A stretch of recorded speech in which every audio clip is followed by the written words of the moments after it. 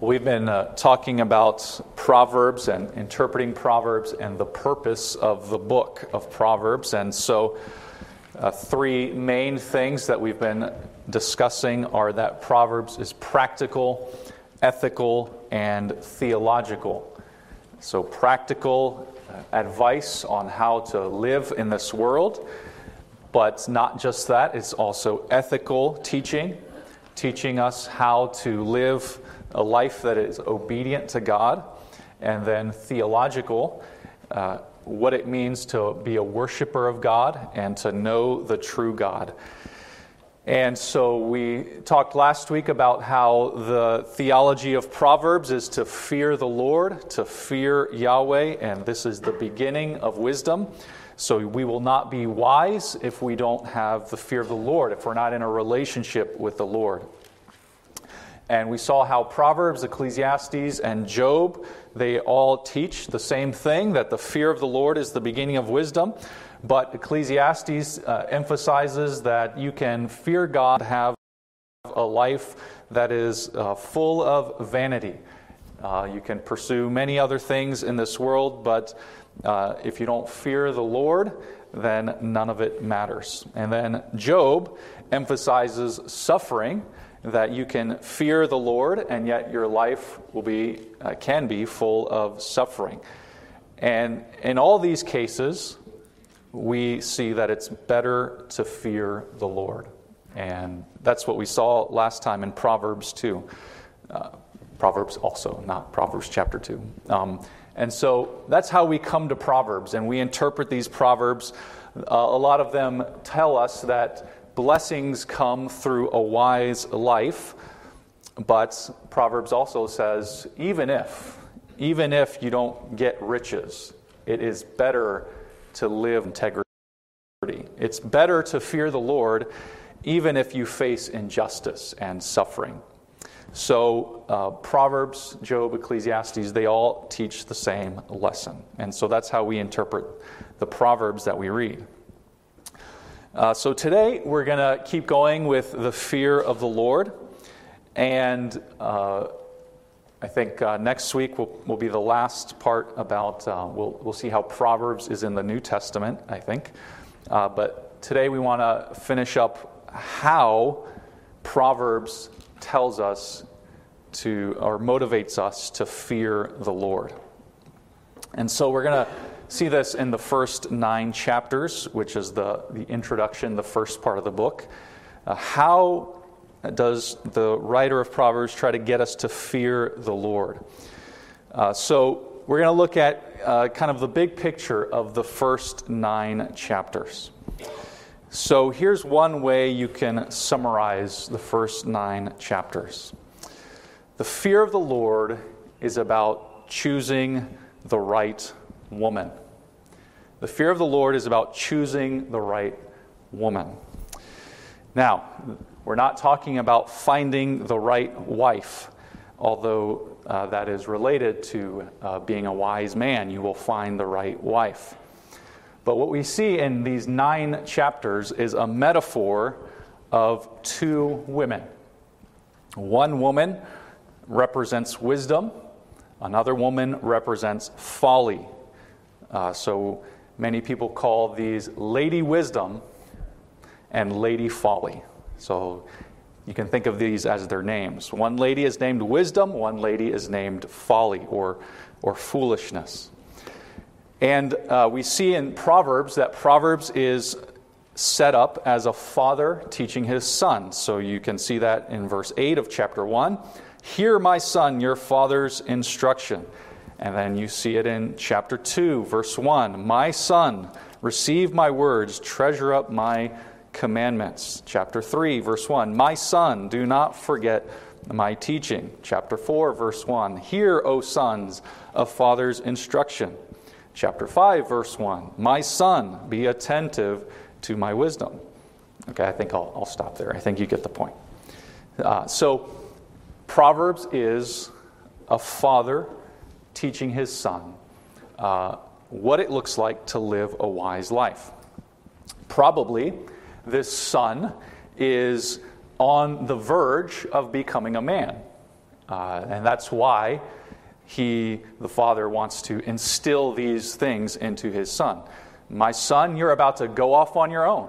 You're about to forge your own path. And remember, we talked about the path of wisdom last week. And so, my son, you need to decide which path you are going to go on. So here is this son. He's probably about to be 13, because back then you become a man when you're 13. So he's about to be 13. He's about to go off on his own. What does he need to do to live a wise life? Well, one of the things we see is he has to find the right woman. Literally speaking, finding a good wife is part of the advice that he gives him over and over again, because that's going to help him to fear the Lord. But I think these 9 chapters are also kind of taking that idea of a young man who has to find a good wife, and the Father turns that into a big metaphor. So it's like he's saying, look, it's important for you to find a good wife, but you have an even more important choice ahead of you also about which woman you will choose. Will you choose Lady Wisdom or Lady Folly? One scholar points out that the Hebrew word for woman occurs 13 times, starting in chapter 10 all the way through chapter 31, verse 9. So you probably know chapter 31, verse 10 is about the Proverbs 31 woman. So there's a lot about a woman in that at the end. But the middle part, chapter 10 through 31, verse 9, the word woman only occurs 13 times. But in Proverbs 1 through 9, the beginning of the book, he says half of the verses have to do with something related to a woman. So it uses the word wife or woman, or it talks about the adulterous woman. And so you see that the first 9 chapters are full of this metaphor about a woman and choosing the right woman. And so that's what he's trying to get at in the first 9 chapters. Choose Lady Wisdom. And so what I want to show you, what I want to try to show you, is that Lady Wisdom is a metaphor for choosing the Lord, choosing Yahweh. So wisdom is personified, if you know what I mean by that. Personified, spoken of as a person, as a lady, as we're going to see. And that's a metaphor for choosing the Lord. Lady Folly, the foolish lady, is a metaphor for false gods.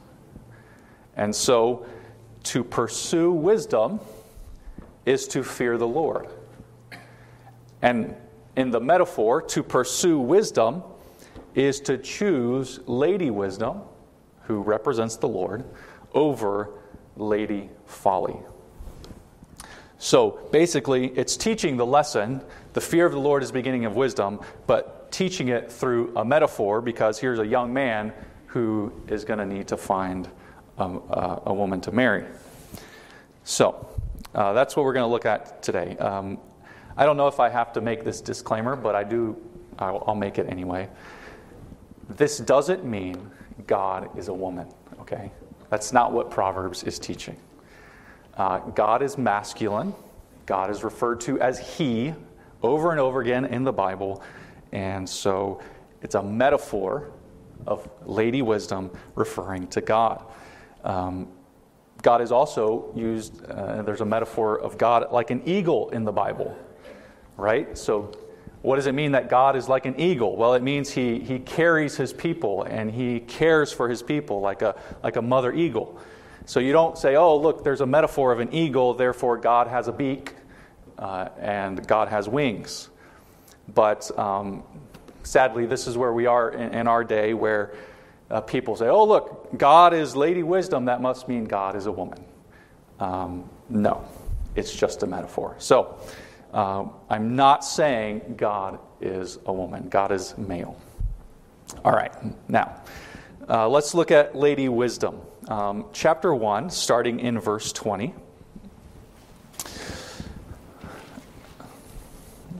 Remember, this is the father speaking to his son, and now he uses this image of wisdom. Verse 20, wisdom cries aloud in the streets. In the markets she raises her voice. At the head of the noisy streets she cries out. At the entrance of the city gates she speaks. How long, O simple ones, will you love being simple? How long will scoffers delight in their scoffing, and fools hate knowledge? Because we're going through basically the 9 chapters, we're not going to be able to read every verse, but there you get an idea of what's happening. You see, wisdom is being described like a person, right? Personified. Wisdom cries aloud. Lady Wisdom is crying out. You see, it's a lady, it's a she. In the markets, she raises her voice. Okay, so wisdom is described as a woman. She is out in public. She is publicly available to all to come and get to know her. And so there's not some secret knowledge that you need to try to know this Lady Wisdom, which we're going to see is the opposite of Lady Folly. She's very secretive.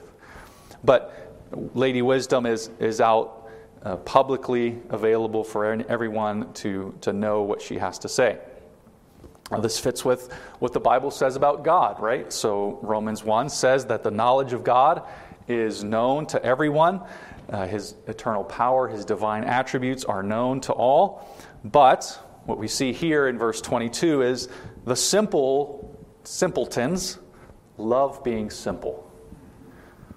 People love to be simple. People love to reject the knowledge of God that they have. And we see that scoffers delight in scoffing. Don't people scoff at God? Isn't that also what Romans 1 says about people? They exchange the truth of God for a lie. And then fools hate knowledge. We suppress the truth in unrighteousness because we prefer a foolish life. So wisdom is a lot like God Himself here in chapter 1. Well, then in chapter 2, the son is again told to seek after wisdom at the beginning. But then we have another woman appear in chapter 2, verse 16.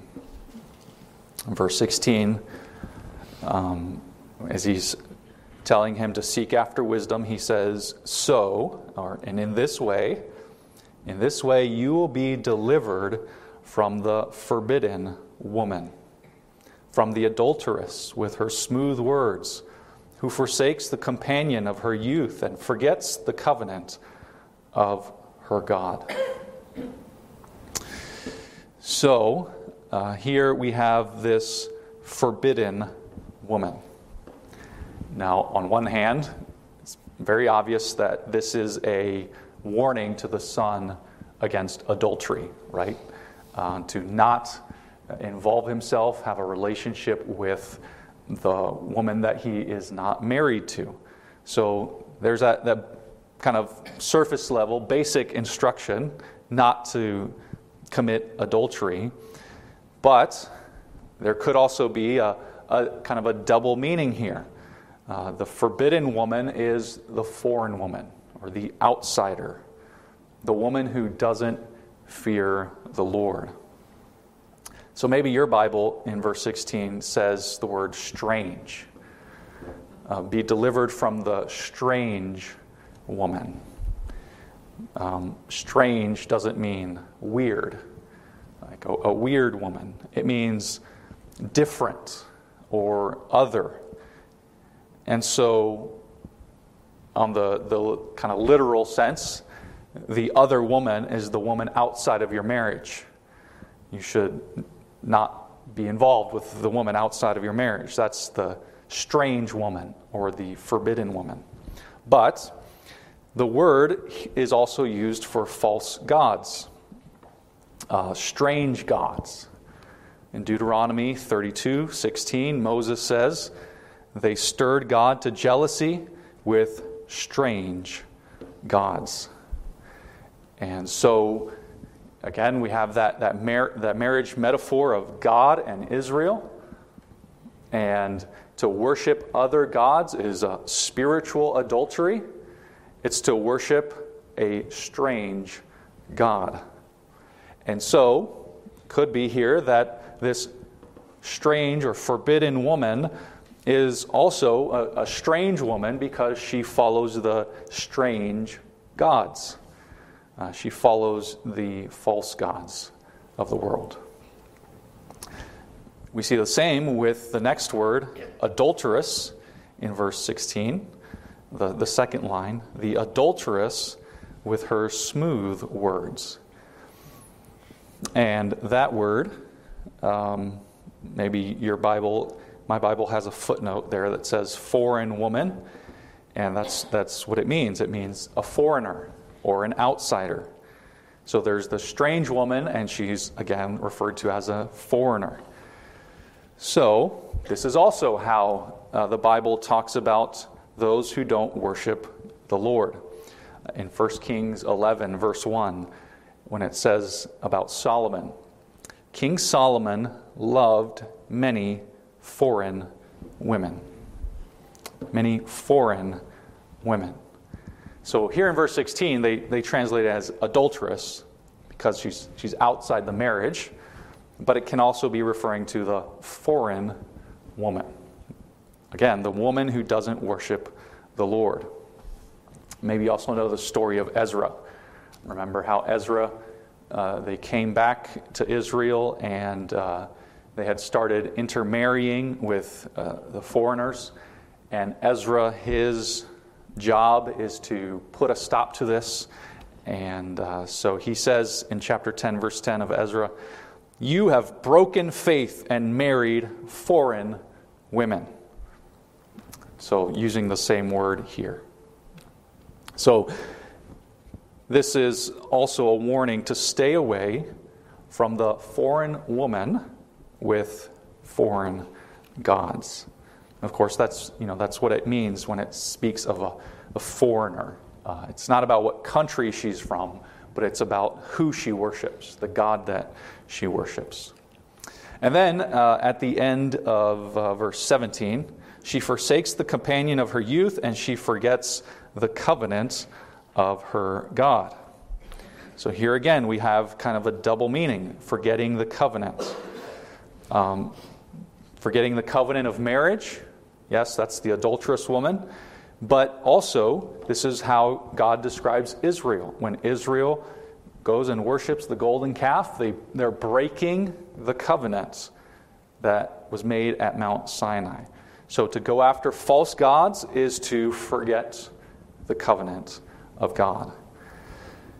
So these women, they could even be Israelite women. They are from the nation of Israel, but they're the foreign woman because they worship false gods. So clearly, these warnings against adultery are telling this young man to stay away from the women he's not married to and to not enter into a relationship with them.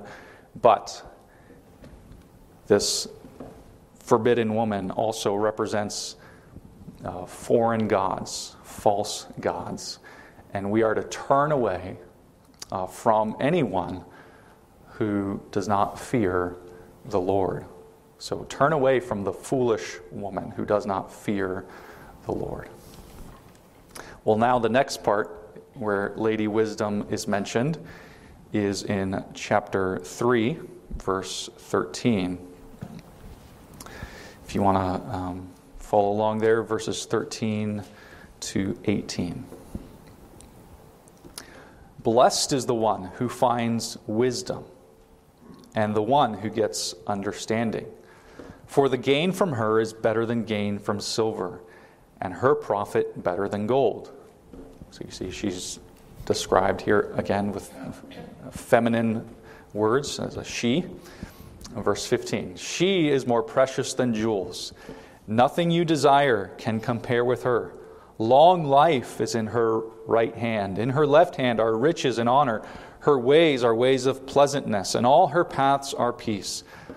She is a tree of life to those who lay hold of her. To those who hold her fast are called blessed.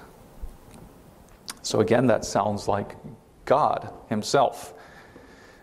God is the one who is more precious than gold and jewels. And God is the one who holds forth the tree of life. If you will follow God, if you will fear the Lord, you will find life. And so it's speaking of him as this Lady Wisdom. Next is chapter 4. Now, I'm going to ask you to point out to me what are some relationship words, if that makes sense, words that are used to describe a relationship that we see here in chapter 4, starting in verse 5. So listen as I read verses 5 to 9. Listen for relationship type words. Get wisdom, get insight. Do not forget, and do not turn away from the words of my mouth. Do not forsake her, and she will keep you. Love her, and she will guard you. The beginning of wisdom is this: get wisdom, and whatever you get insight. Prize her highly, and she will exalt you.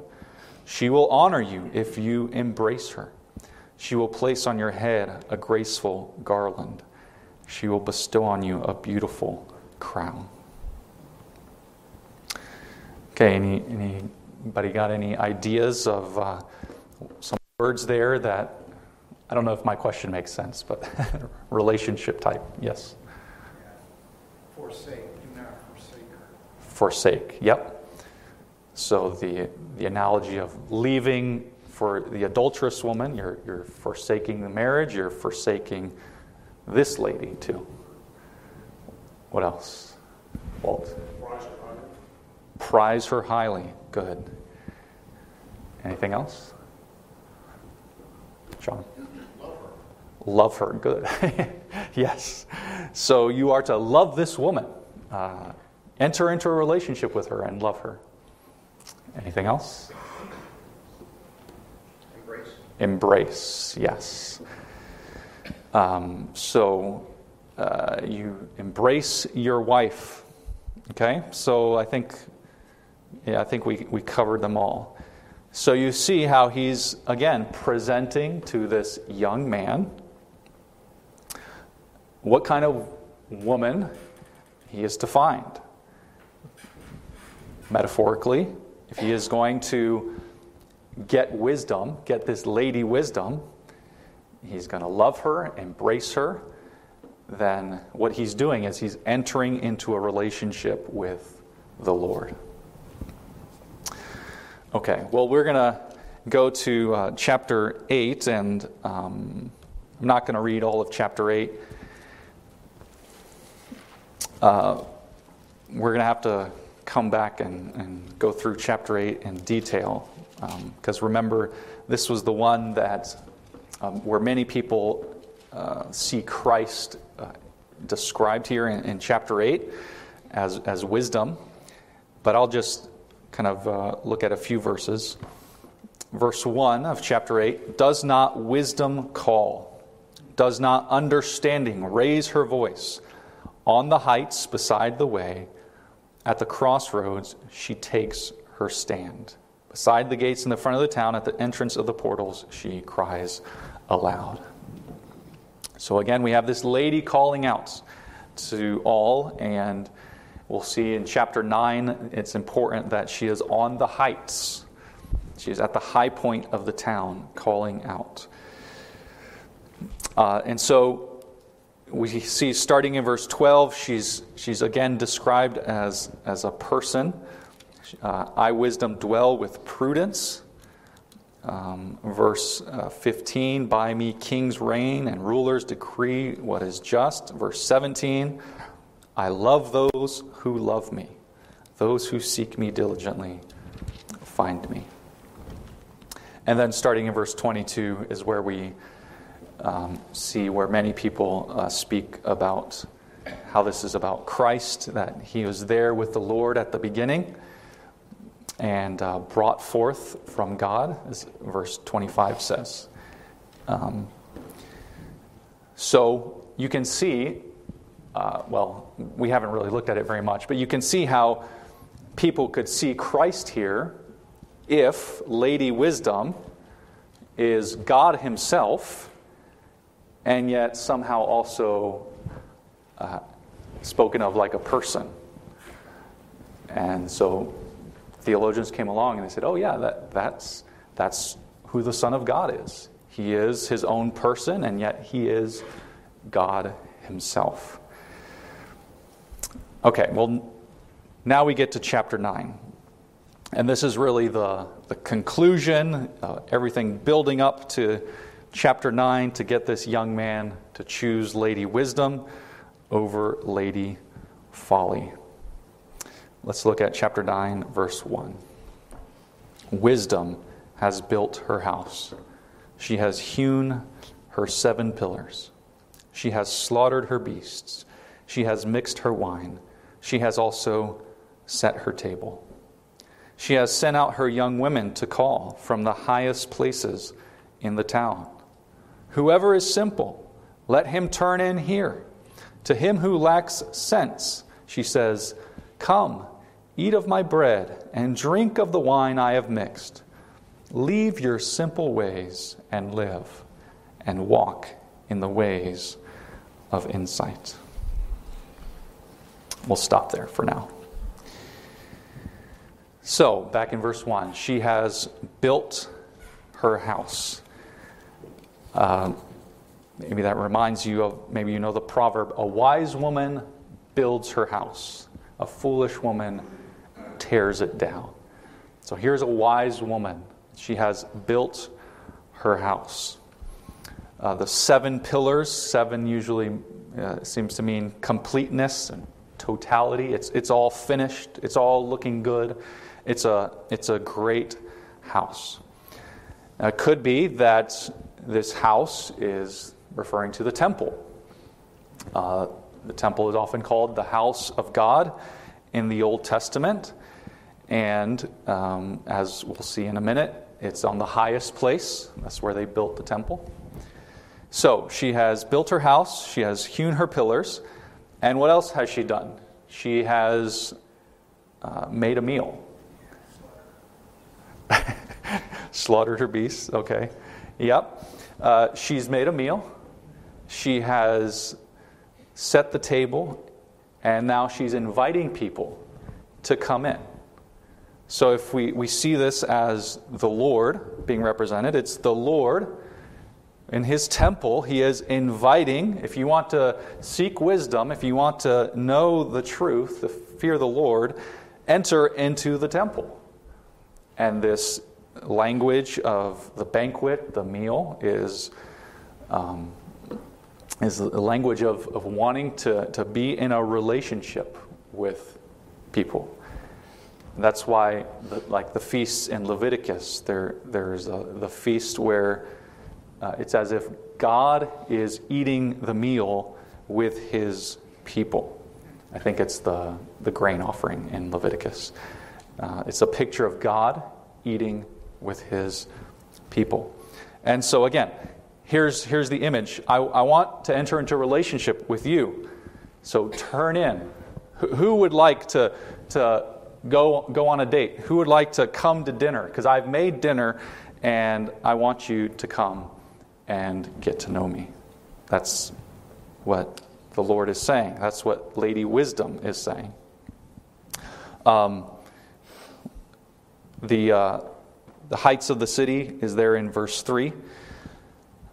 So the young women, they go out from the highest places in the town. Literally, that says the pinnacle of the heights of the city. And so that's where they would build temples. That's where you would go to worship God. Isaiah chapter 2 says, "The mountain of the house of the Lord will be established as the highest of the mountains, and all the nations will stream to it."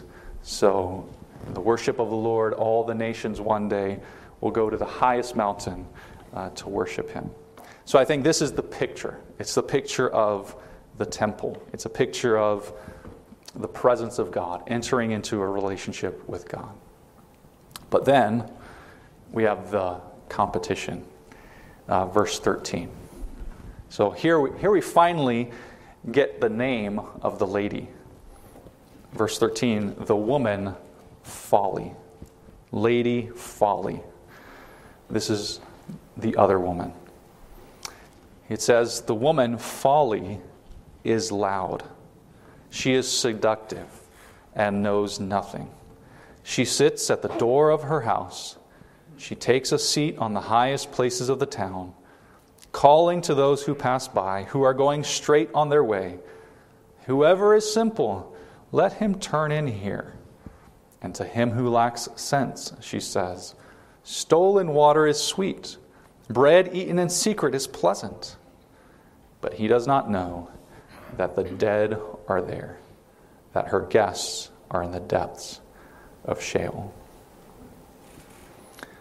Now you see how that's the end. That's the end of this whole series of sermons. That's the end before we get into the Proverbs, starting in chapter 10. It ends with Lady Folly and her foolish invitation.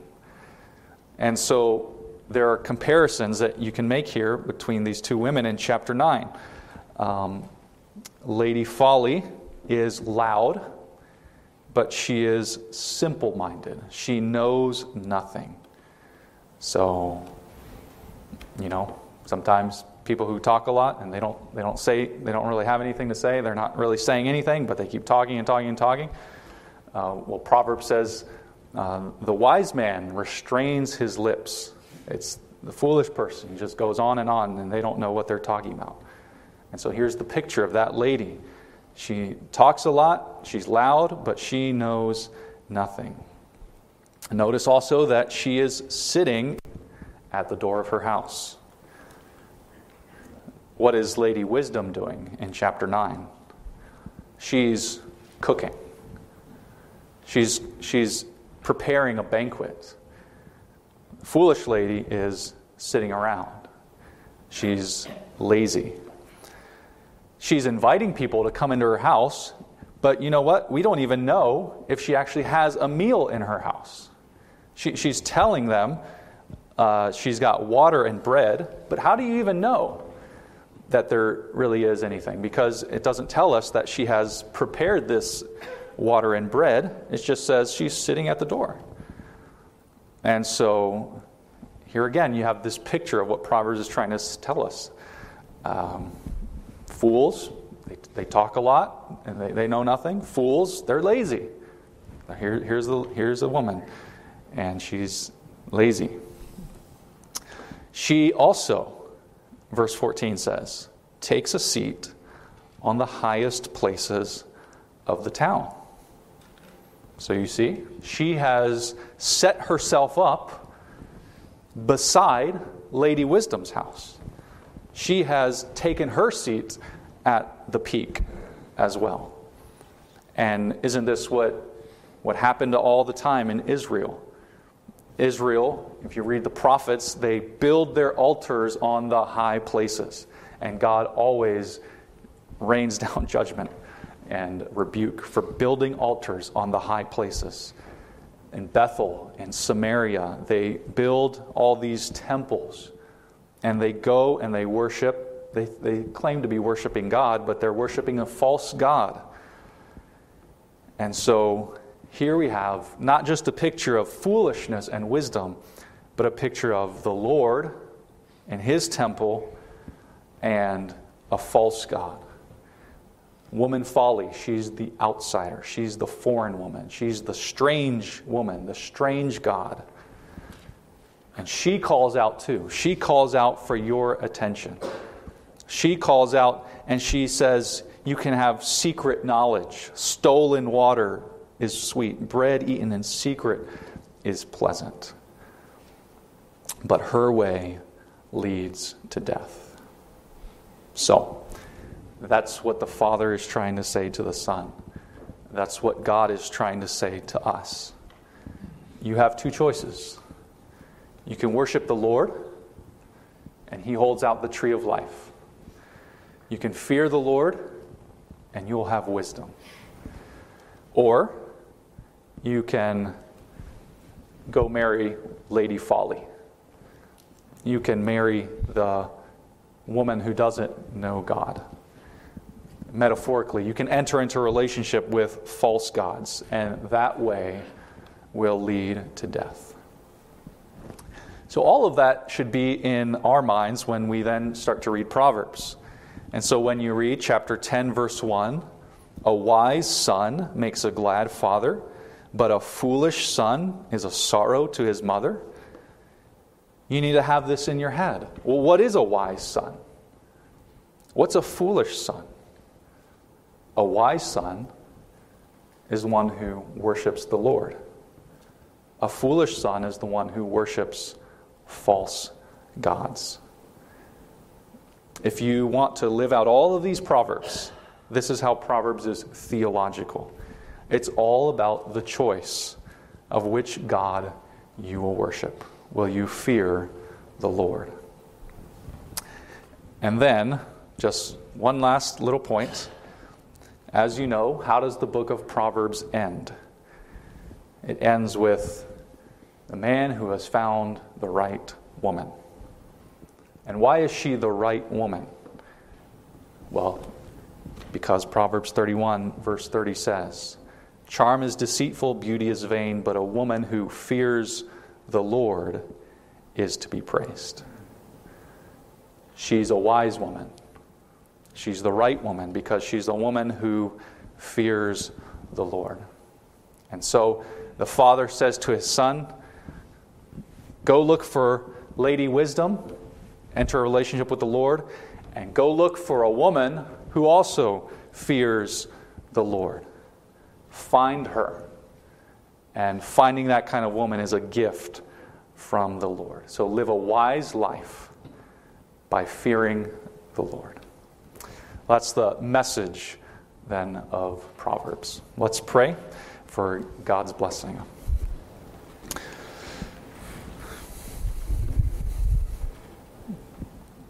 Our Lord, we recognize our own foolishness in ourselves and how easy it is to seek after the way of folly, and how there are many false gods competing for our attention. And we pray for your grace. We need your help. We need your work in our hearts by your Holy Spirit. We pray that you would teach us, help us to truly see in our hearts and our lives the value of fearing you, to see the tree of life that is ahead of us, and also the pit and the grave that could be ahead of us by seeking these false gods. Lord, we pray that you would continue as we look at this book to continue to grow in wisdom as we walk on this path of fearing you.